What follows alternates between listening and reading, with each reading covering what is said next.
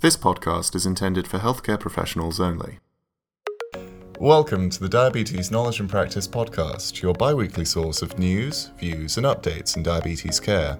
Today's episode is supported by an educational grant from Novo Nordisk, who has had no influence on the content or faculty. As always, I'm James Bannister. And I'm Emma Phillips. This session will be focusing on the co-occurrence of obesity and diabetes and how you can help patients reduce their body weight. We will begin with a quick overview of recent data and then join our guest speaker, Professor Ronald Goldenberg, to hear his advice on optimizing clinical practice. If you're already familiar with recent studies, do feel free to skip ahead to the expert interview. Obesity and type 2 diabetes are two closely linked metabolic disorders. A 2014 report by Public Health England found that people with obesity are 5 times more likely to develop diabetes, with an overall prevalence of 12.4% among people whose BMI is above 30 kilograms per metre squared. Weight clearly plays a factor in the development of diabetes, but is weight loss sufficient to resolve diabetes? The immediate answer is yes, but. So yes, studies of gastric bypass surgery have demonstrated that alongside rapid normalisation of body weight, bariatric surgery is associated with rapid normalisation of blood glucose levels, which creates a state of diabetes remission. Now, similar effects have also been seen with rapid weight loss without surgery, but there are 3 ways to interpret this trend, which was stated by Dr. Rachel Batterham in a 2016 report titled Mechanisms of Diabetes Improvement Following Bariatric or Metabolic Surgery.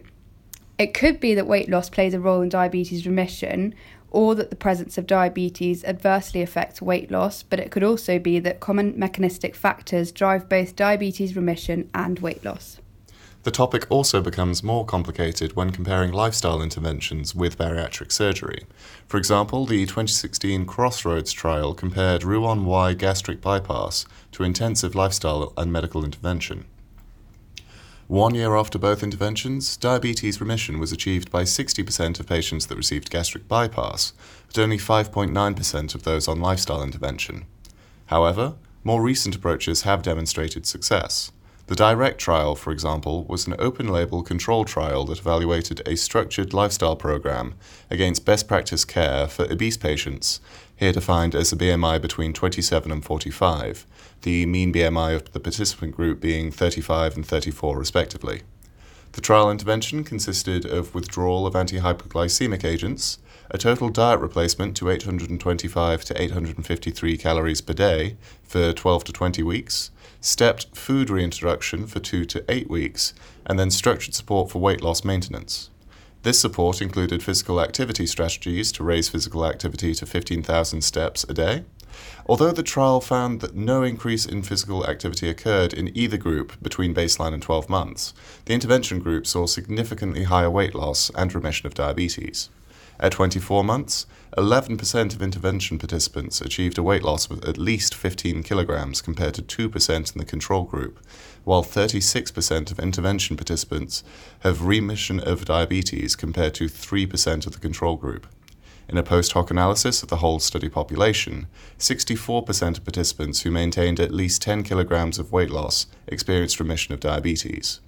The ReTune trial aims to evaluate if a similar structured approach would be effective for patients who are overweight but not obese.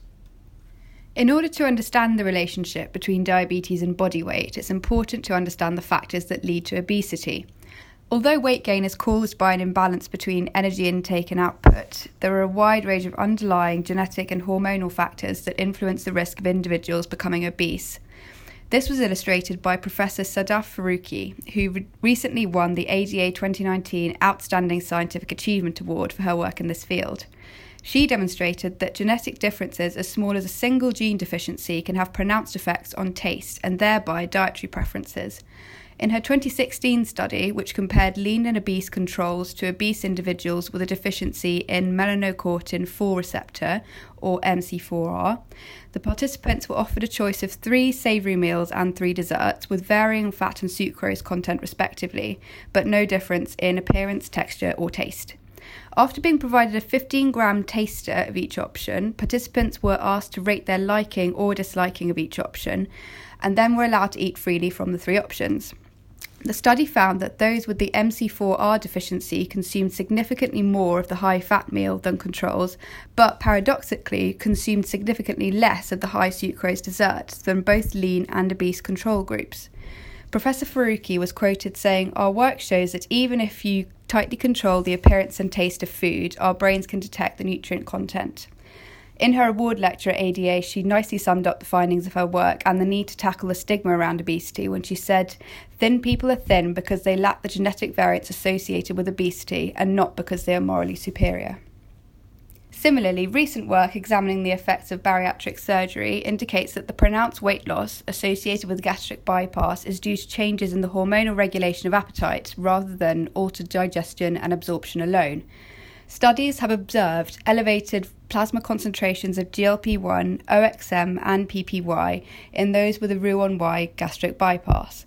A recent randomized controlled trial by Professor Tricia Tan and colleagues published in Diabetes Care aimed to mimic this effect through infusion with these hormones, and the researchers found that participants demonstrated significant weight loss after 4 weeks of continuous infusion during waking hours, as compared to a control group that received saline. So with all of this in mind, how do we help patients with both diabetes and obesity achieve sustained weight loss? Joining us this week is Professor Ronald Goldenberg to discuss his clinical experience in diabetes management. For my first question, considering the strong association between obesity and diabetes, what should clinicians consider when discussing weight loss in comorbid patients? The important thing for clinicians to understand when counseling patients about weight loss with coinciding type 2 diabetes and other comorbidities is that only a modest weight loss of even 5 to 10% of body weight will lead to dramatic improvements in glycemic control, improvements in blood pressure, and lipids can also improve. In fact, even a 1 kilogram weight loss can be associated with about a 0.1% reduction in A1C. And so because of the modest weight loss benefits, a reasonable weight loss goal for our patients would be about 2 to 4 kilograms per month. In some patients that are more refractory to weight loss, even a slower weight loss might be reasonable. And even in some other patients, sometimes preventing weight gain over time is an appropriate goal. And of course, the most successful weight loss attempts should include a dietary plan, preferably one that's evidence-based and nutritionally adequate, an increase in physical activity, and behavioral therapy is also important. Finally, some patients may benefit from pharmacotherapy, perhaps with antihyperglycemic agents and or anti-obesity agents, and sometimes we'll refer patients for bariatric surgery as well. Thank you, Dr. Goldenberg. Do you have any general advice on how to approach this topic with your patients? So when advising patients about weight loss, many of us will use what we call the 5 A's framework to encourage behavior change. The first A is ask, which means try to get permission to discuss weight loss attempts with your patient. The second A is for assess, meaning we should assess obesity-related risks and the potential causes of weight gain in that patient. Then we can advise, which is the third A, and we would advise on the risks of obesity and discuss the various benefits and options that are available. The fourth A would be to agree with the patient on a realistic weight loss expectation and an appropriate weight loss plan for that individual. And the final A we call assist, which means we would assist that individual in addressing all the drivers and barriers that are related to weight issues. We should offer education around weight management and provide various resources. Some clinicians should refer to an appropriate provider. And of course, part of the assistance process is to arrange appropriate follow-up. For my next question, are there specific individual factors that should influence the choice of weight loss strategy?